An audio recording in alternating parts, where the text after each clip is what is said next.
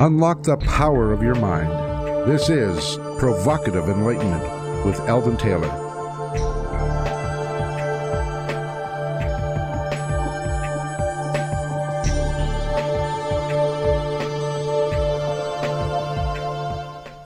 Welcome and thank you for joining us today. The next hour is devoted to learning something more, not just about the world of shoes and ships and sealing wax, but about how, what, and why we believe as we do. A time for the open-minded and a time for those willing to question what they think they know or what they may believe, those willing to be uncertain for an hour. I'm Eldon Taylor, and this is Provocative Enlightenment, and this is a wonderful world. All right, my partner Ravinder is here in the studio with me, so Rav, say hello to everyone, share some of your special insight, and please tell everyone how they can learn more about our show. Well, hello, everyone. I'm not sure about special insights. I think the world is a wonderful place, too. And I think if you keep your focus on that, it helps it become a wonderful place as well, even when we are all socially isolated. But we're connected right now across the airwaves, and that's cool. Yes, it is. Amen, amen. It is. Satchmo, Louis Armstrong, he does it better than anybody in my book. Yeah, I have to agree. That piece always gets to my heart. If you want more information about today's show or you just want to chat or whatever, do join us on Facebook. That's just Provocative Enlightenment Radio. Just search for that and you will find us. If there is any information that gets shared during the show, any special URLs or anything like that, then I will post those on the Facebook page. So that is Provocative Enlightenment Radio. So pop in there and say hello. All right. In this week's Spotlight, I'd like to address the nature of certainty. Stanislaw is credited with saying, quote, "To believe with certainty, we must begin by doubting," close quote. Buddha admonished, doubt everything. The Course in Miracles begins by imploring you to doubt even the floor upon which you stand, the walls of your home that protect you from the fury of nature. Doubt even the suggestion that nature itself exists. Indeed, the exercises in the Course are designed to convince you that everything is an illusion, including the idea that you are somehow a separate being. For separation is itself, according to the Course, the grandest illusion of all. Think about the value of doubt and contrast it with the notion of certainty. What is certainty after all? Can we ever be truly certain of anything? Bertrand Russell had this to say about certainty, quote, "The demand for certainty is one which is natural to man, but is nevertheless an intellectual vice," close quote. What did he possibly mean by that? Creativity, certainty, as a vice? Oliver Wendell Holmes viewed certainty this way: the longing for certainty is in every human mind, but certainty is generally illusion. So now we have certainty as a vice and or an illusion. We all want to feel certain about many things, and perhaps there is a relativity to certain. Certainly we can be more certain about some things than other things. We're certain the world is round. We're certain that the earth is much older than 7,000 years. We're certain that in 1969 the United States put men on the moon. Or are we really? Think about all those folks who doubt what most of us would hold as absolute certainties. But then, do we need universal consensus in order to be certain of anything? René Descartes argued in his syllogistic proof for being that because of doubt, he could assert that he existed. I doubt, therefore I am. Descartes is often heralded as the father of modern philosophy, and perhaps rightly so, because of his break from the traditional scholastic Aristotelian philosophy prevalent at the time, and to his development and promotion of the new mechanistic sciences. How important is certainty to you? Are you certain that you are not but a character in the dream of some greater being? Are you certain that you're more than some artificial life existing in a computer game or simulation? What can you say with a certainty that you are absolutely certain of? And yet, with all the potential uncertainty, we somehow know with great certainty many things. We know, for example, that there is no such thing as a number to which we can't add 1. And we know this without knowing how we know. Indeed, the old clean slate theory that can be traced back to Aristotle cannot be totally correct if we know things that we've never been taught. For me, certainty is a moving target.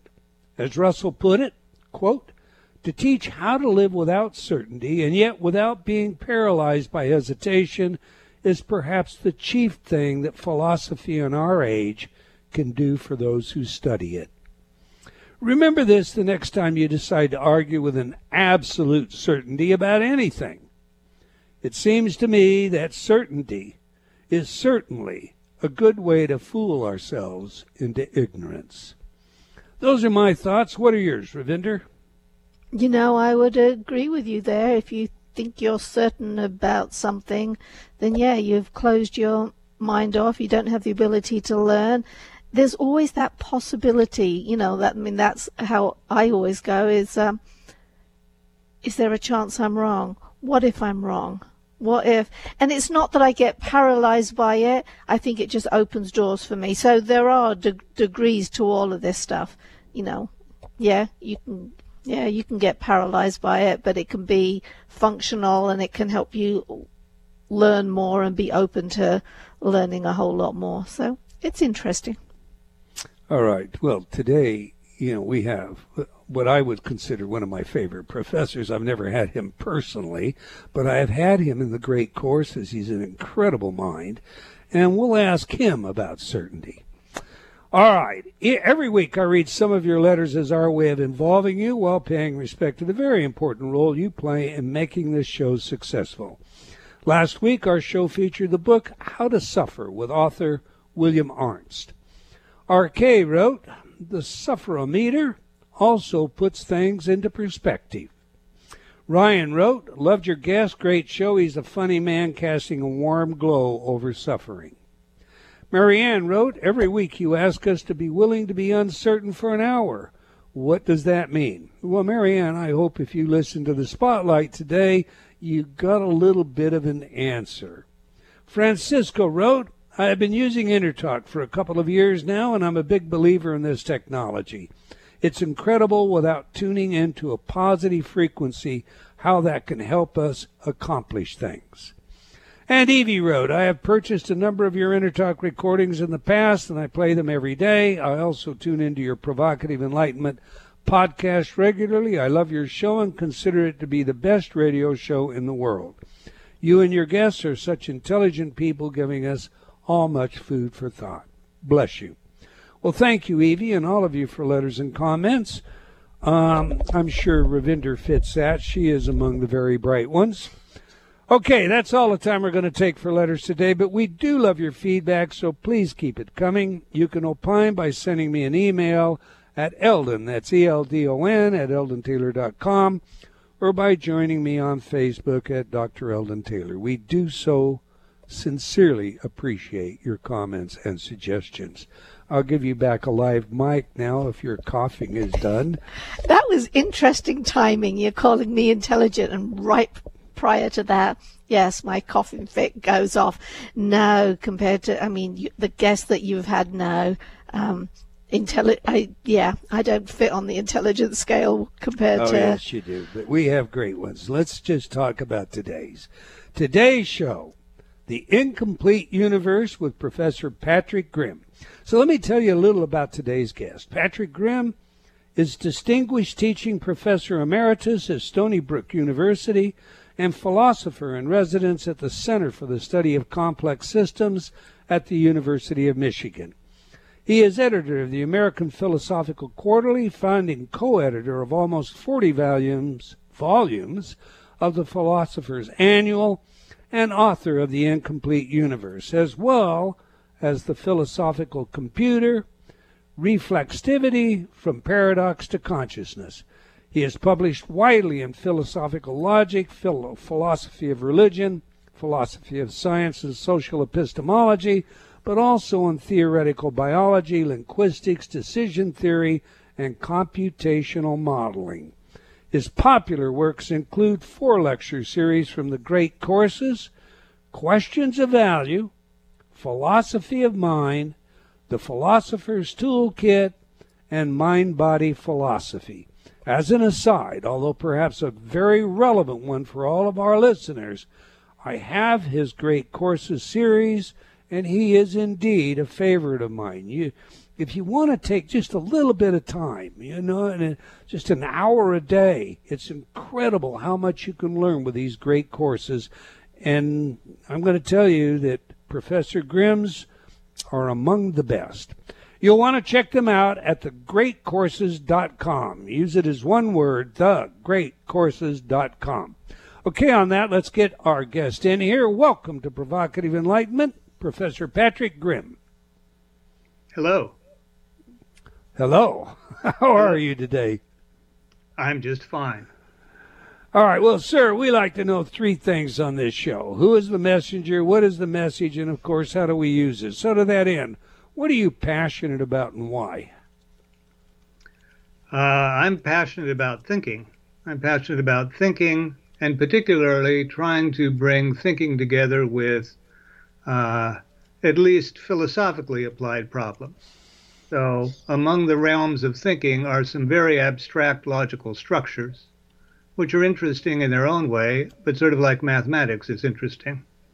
On the other end are questions of social pragmatics, of social organization, of polarization and how to deal with it. And if I can bring those together, and also of our place in the universe, and if I can bring those together, if I can learn lessons from the formal, almost mathematical models that have philosophical and applicational consequences, that's what I like to do.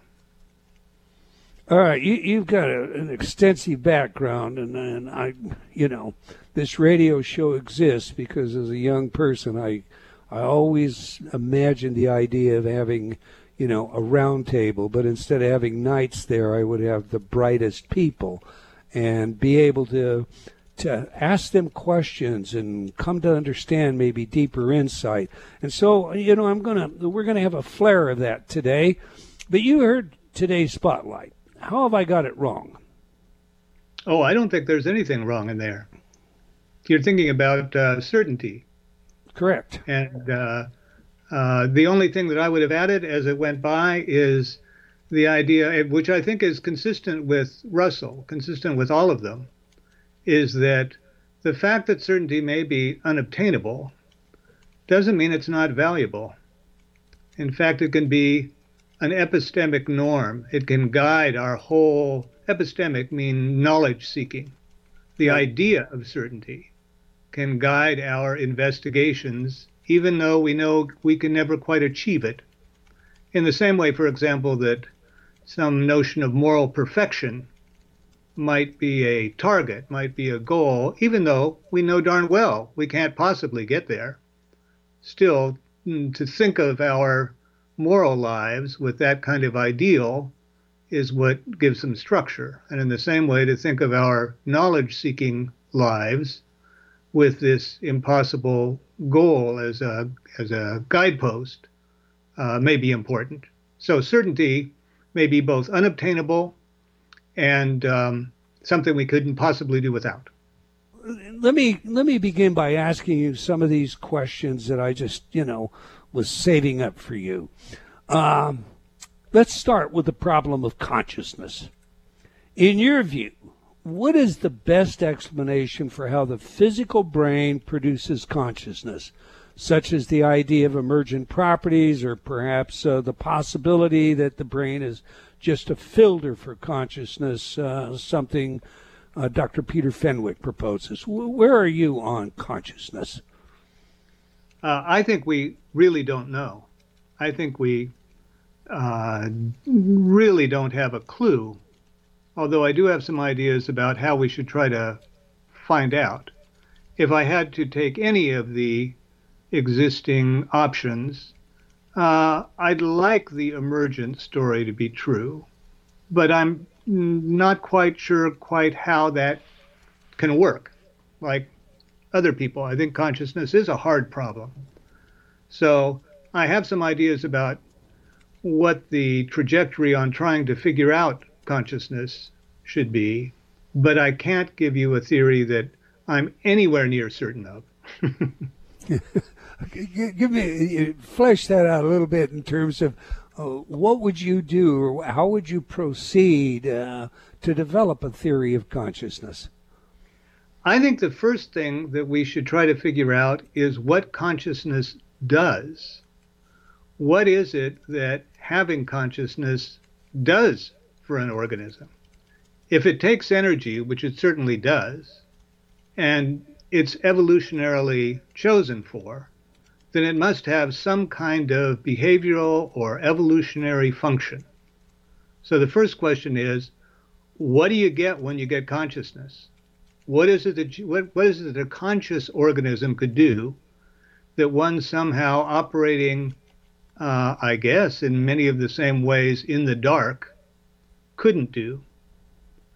Now, I don't have any great theories as to what consciousness does. I'm not sure what it is that consciousness gives you that couldn't possibly be done by an organism that, in a sense, was operating the same way but didn't have the lights on.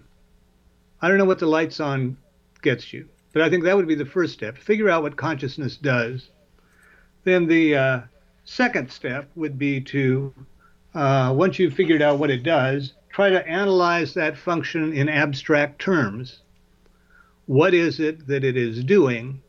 Can we get a mathematical model of what consciousness does that other things don't? If you have that, if you have this sort of abstract algorithm that gives you consciousness, then figure out how it's instantiated in the brain.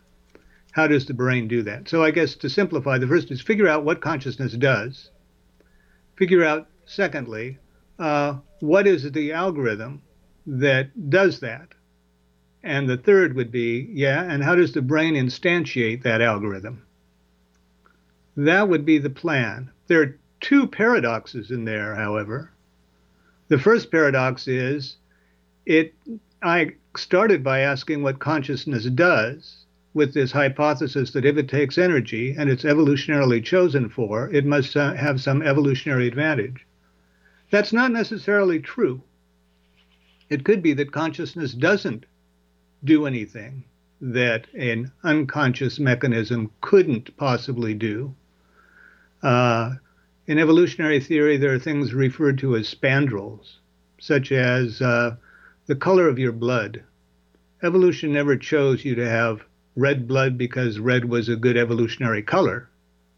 It chose you to have hemoglobin because it carried oxygen, and that happens to be red. But the red is a side shoot. It's an accident that came along for the ride. And it is possible that consciousness, this gem of the universe, this thing we think of as the ultimate thing in the universe, it could be it's an accident. It came along for the ride. It wasn't necessary. Evolution tends to grab whatever's at hand that may do what it needs, and maybe consciousness is there. The other paradox in that is, I said, first figure out what it does. Well, maybe there isn't anything it does. Second is, if you figure out what it does, figure out sort of the mechanism of that happening, the algorithm for that happening.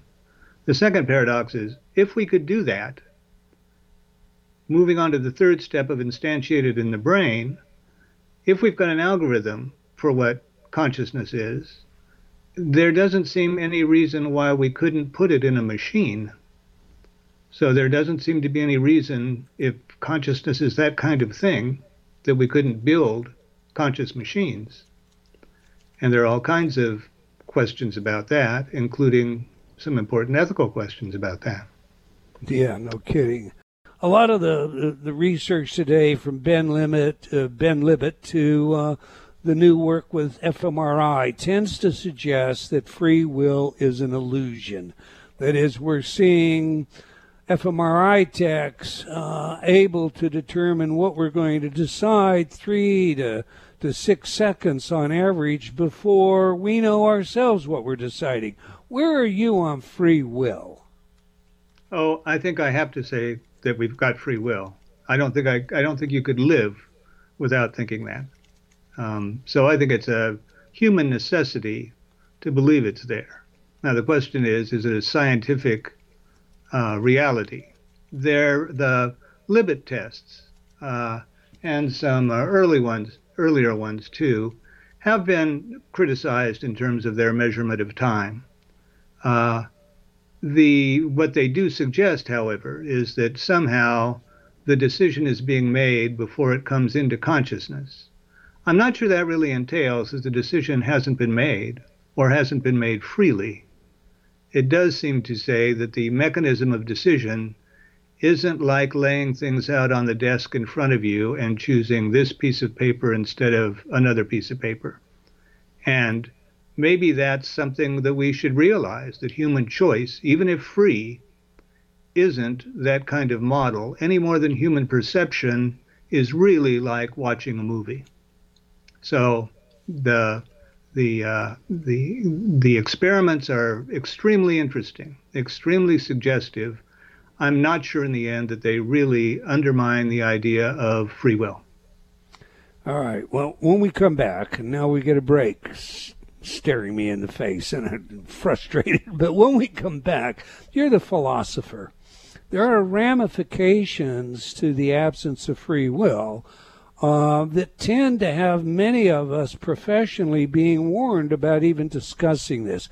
As a philosopher, I'm going to ask you about the notion of limited free will and how that bears maybe on everything from our justice system to, our behavior on a day-to-day basis. We're speaking with Professor Patrick Grimm about his work and book, The Incomplete Universe. You can learn more about our guest and his books by visiting pgrimm, one word, pgrimm, GRIM.org. Okay, please do stay tuned. We'll be right back. You're listening to Provocative Enlightenment with Eldon Taylor.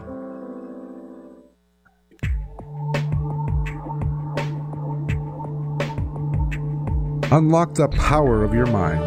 This is Provocative Enlightenment with Eldon Taylor.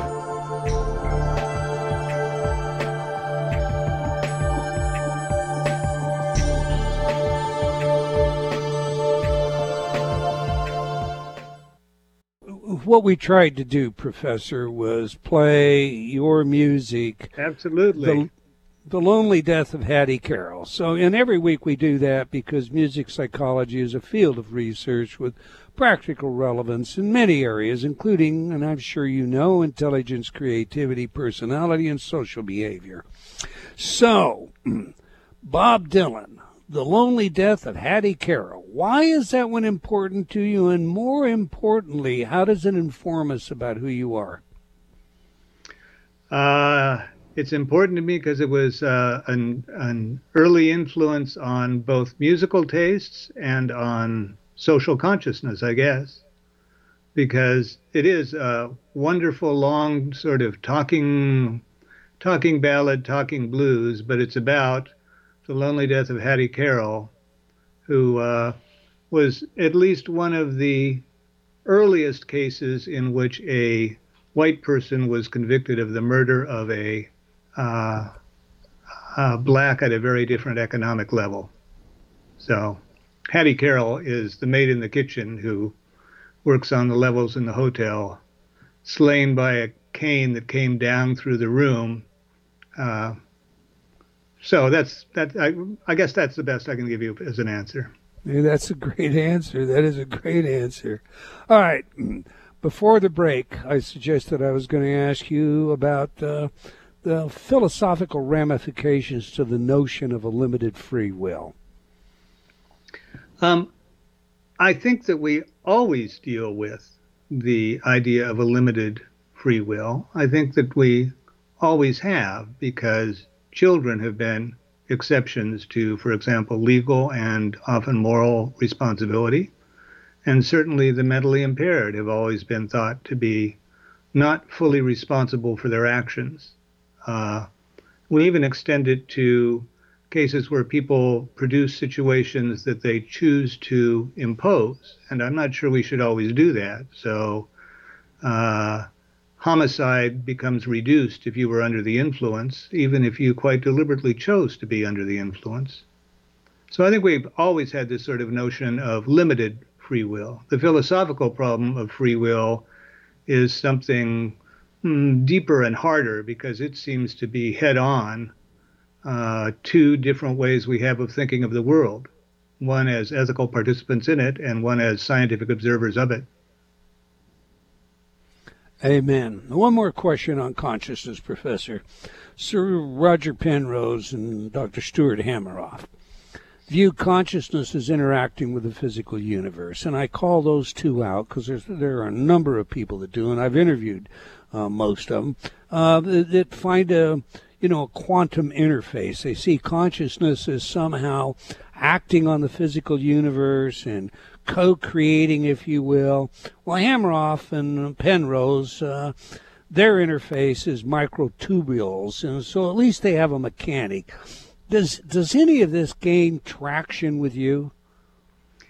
Very little, although I have a great respect for Roger Penrose, who's done marvelous work in mathematics and astrophysics. Nonetheless, I think this isn't the key to where we're trying to go. In terms of quantum action in the microtubules, Patricia Churchland has a quip on that, to which I'm sympathetic, which is, well, quantum action in the microtubules would explain consciousness about as much as fairy dust would. That it doesn't yet tell us how that could produce this, the sensory experience that we think of as consciousness. So I'm open to every and any approach to trying to figure out consciousness, but I can't say I'm convinced by Penrose and Hameroff. Okay, so the general idea, and there are physicists that put this out too, the general idea that consciousness interacts with the universe. The reason we have wave-particle duality is because we're actually causing one or the other to occur. That notion with you, no traction. At least I'm dubious. I think consciousness enters the physicist's world through the measurement problem. But it's not the measurement problem. It's not clear what the measurement is. One way of interpreting it is, oh yes, things act differently when we watch, and it's our consciousness watching that makes them do that. But it's also true that things act differently if you have a camera that takes a picture at a particular time, and you look at it later. Then you have to say, oh, it's our consciousness later that caused that thing earlier. None of that is, I think, impossible, but it's also very possible that we have a theory that's written in terms of something that we don't quite understand called measurement, and that measurement may not be crucially tied to consciousness. Gotcha. All right, let's move on to the nature of truth. There are many people today that hold to their personal truth as being the truth, the only truth, something that should apply to everyone.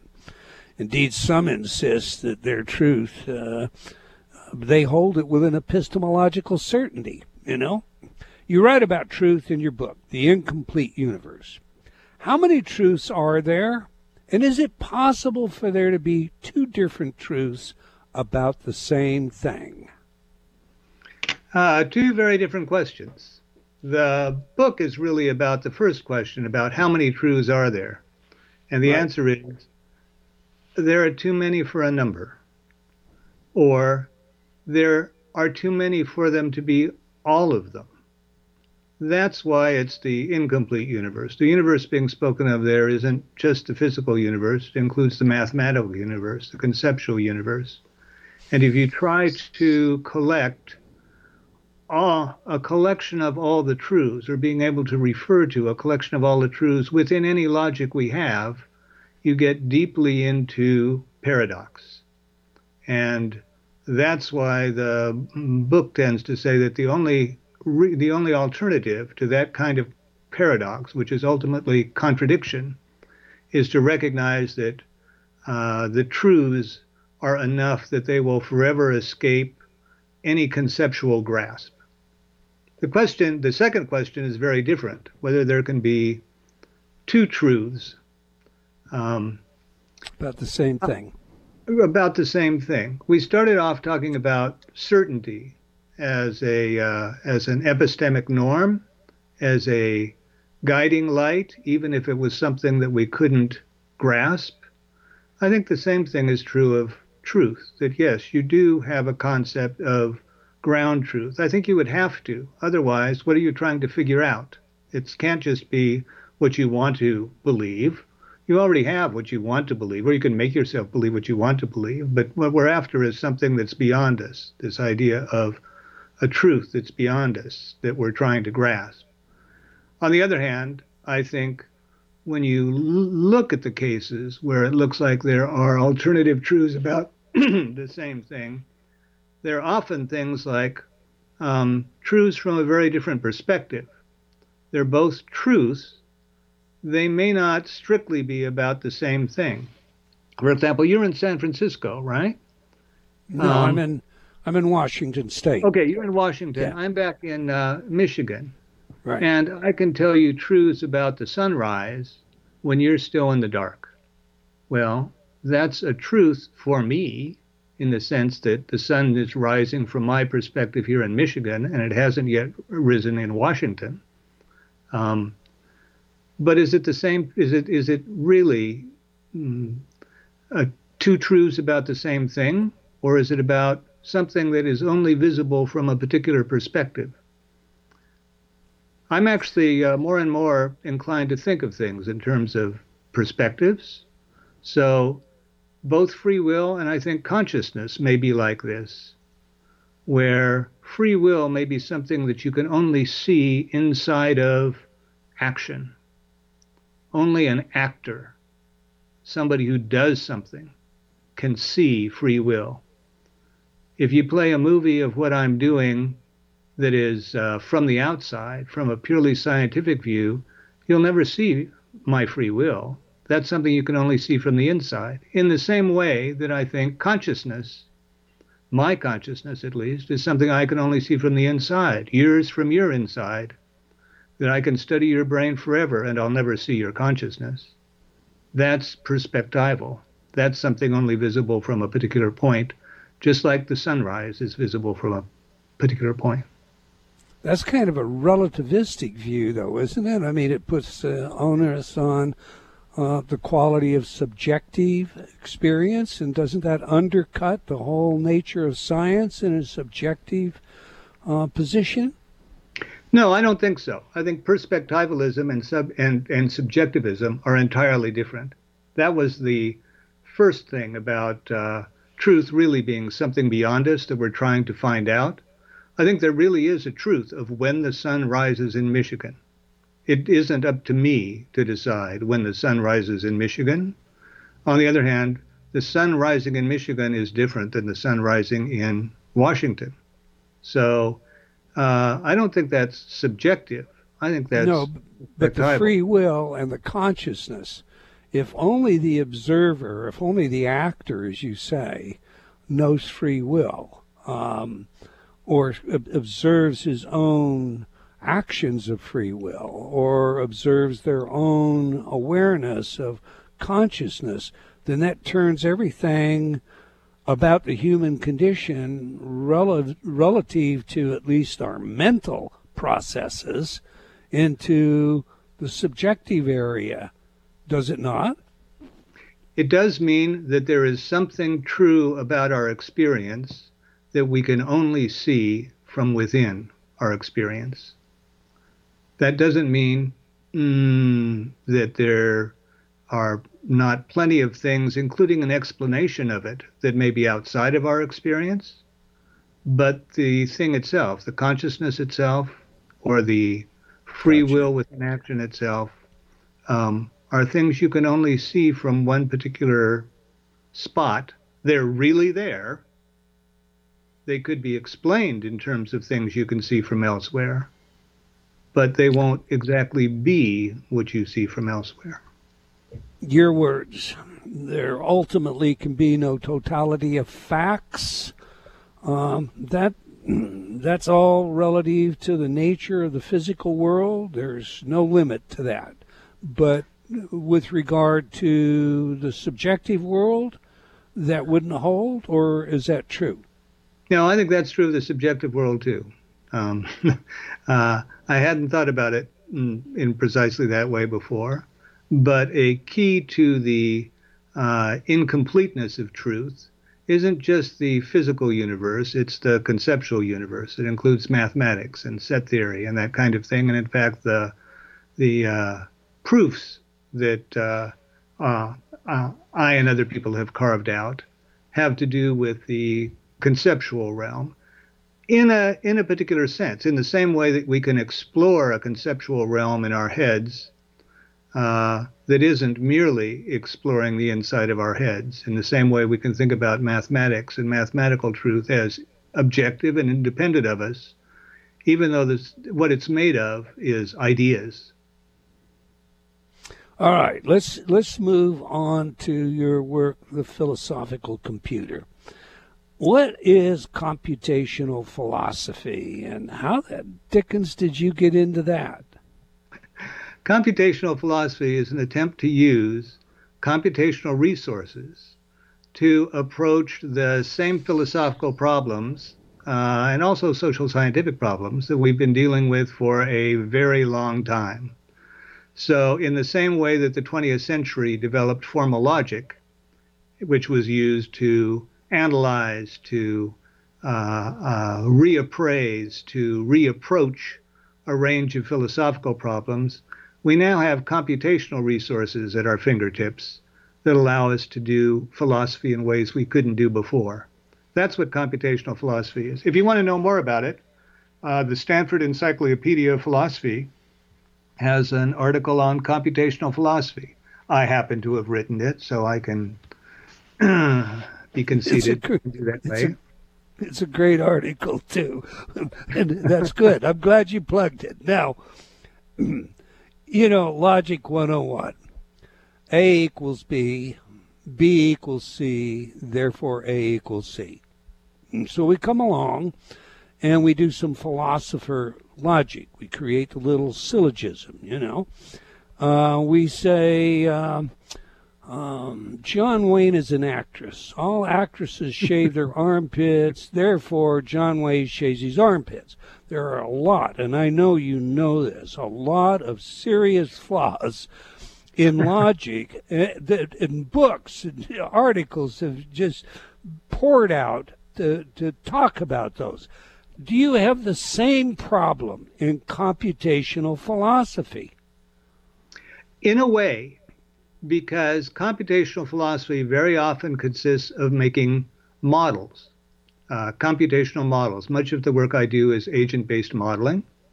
So, for example, one of the things that I and my research group have concentrated on is opinion polarization, with questions of, under what situations do opinions in a society polarize as badly as ours seem to have polarized? Are there ways to fix it? Is it an inherently irrational thing to happen? Or can you have rational polarization? In order to tackle that, we build computational models in which we have little agents, computational agents that have simplified cognitive behaviors, and we operate what they do, giving us theories, or at least hypotheses, as to when and how, for example, polarization will occur. Well, all of that is only as good as our models, in the same way that a logical argument is only as good as both the premises and the logic that's used. So that can go wrong. And you have to keep an eye out for it. You have to always be open to the prospect that the model you're using is not the right one. This isn't limited to computational philosophy, however. It applies to all thinking. All of your thinking involves making a model of the world and trying to figure out what would happen when. And it's always possible, getting back to your certainty issue that we began with, it's always possible that your conceptual model is wrong. So let me just ask you, because our country is so polarized, and, of all times for us to be as polarized as we are, it's in the midst of a pandemic. Yes. All your models, have you been able to one, determine what the problem is that's caused the polarization? I mean, outside of politics, or is there a way to even do that, I guess? And then, and two, how do we move forward? How do we end this polarization? It occurs to me it doesn't matter who wins this next election. That isn't going to change the polarization. Yeah, I'm afraid that's probably true. The question of how it arises and what we can do about it are different ones. I think that our research, among other research in social psychology, research in sociology, does indicate that there's something very important about polarization that's happened because of changes in the way we communicate, changes in who we talk to, changes in what media sources we go to. So if we didn't have polarized media sources, if this were still 1960 and the only news came through the CBS, NBC, ABC at 6 o'clock in the evening, we would have a different communication situation, and we wouldn't have the same, I won't say there weren't echo chambers then, but they weren't instantly available and chosen for you by Google. And a major part of polarization, even in ways in which it's rational, is that you filter your information in terms of what you already think is true. And if you increasingly polarize in one direction, or if people keep doing that, you will get polarization of opinion. How you fix it is a really difficult question, other than, changing the communication means, or having people actually talk to each other. But that's the whole problem about polarization, is because of our polarization, we don't. Yeah. And it sounds like you need a state-run media in order to change the problem you described. And that doesn't, go ahead, what you're going to say. I don't think we want that either. No, I agree with you totally. So, okay, look, some of the feedback that I received from my team when they were setting up the show suggests that there are other ways that the universe is incomplete than those we've discussed, or that you set forward in your first book, The Incomplete Universe. What are they? I'm not sure what they have in mind. The incompleteness I'm talking about is practically, strictly conceptual, logical, mathematical incompleteness, and provable as such. The other ways in which it's incomplete would be physical things about, how far and how fast light can travel, information can travel. That's a physicist's realm, rather than a philosopher's. Okay, we're coming to the end of the show, and before we get out of here, I want everybody to know how they can learn more about you, how they can obtain your courses. I've plugged those. They are, I have to tell you, I sincerely appreciate and enjoy the lecture series, all three of them that you've done for the great courses. But tell everybody where they can get your books, how they can reach out to you, how they can learn more about you, where they can find your articles. You have 30 seconds. Go. Go to www.pgrim.org, and they can find routes to various things I've written. The great courses, if you go to the great courses or just Google Patrick Grimm great courses, you'll find those. Otherwise, I actually am approachable and findable on the internet. All right. I want to thank you, Professor, for all of your work and the contribution that you continue to make to the improvement of the human, our understanding of ourselves, and perhaps and hopefully our behavior. Well, we've come to the end of another episode of Provocative Enlightenment. I want to thank all of you for joining us today. I hope you enjoyed our show and will join us again next week, same time, same place. And do tell your friends, let's have them join us as well. Okay, until next time, wherever you are in the world, remember, believing in yourself always matters.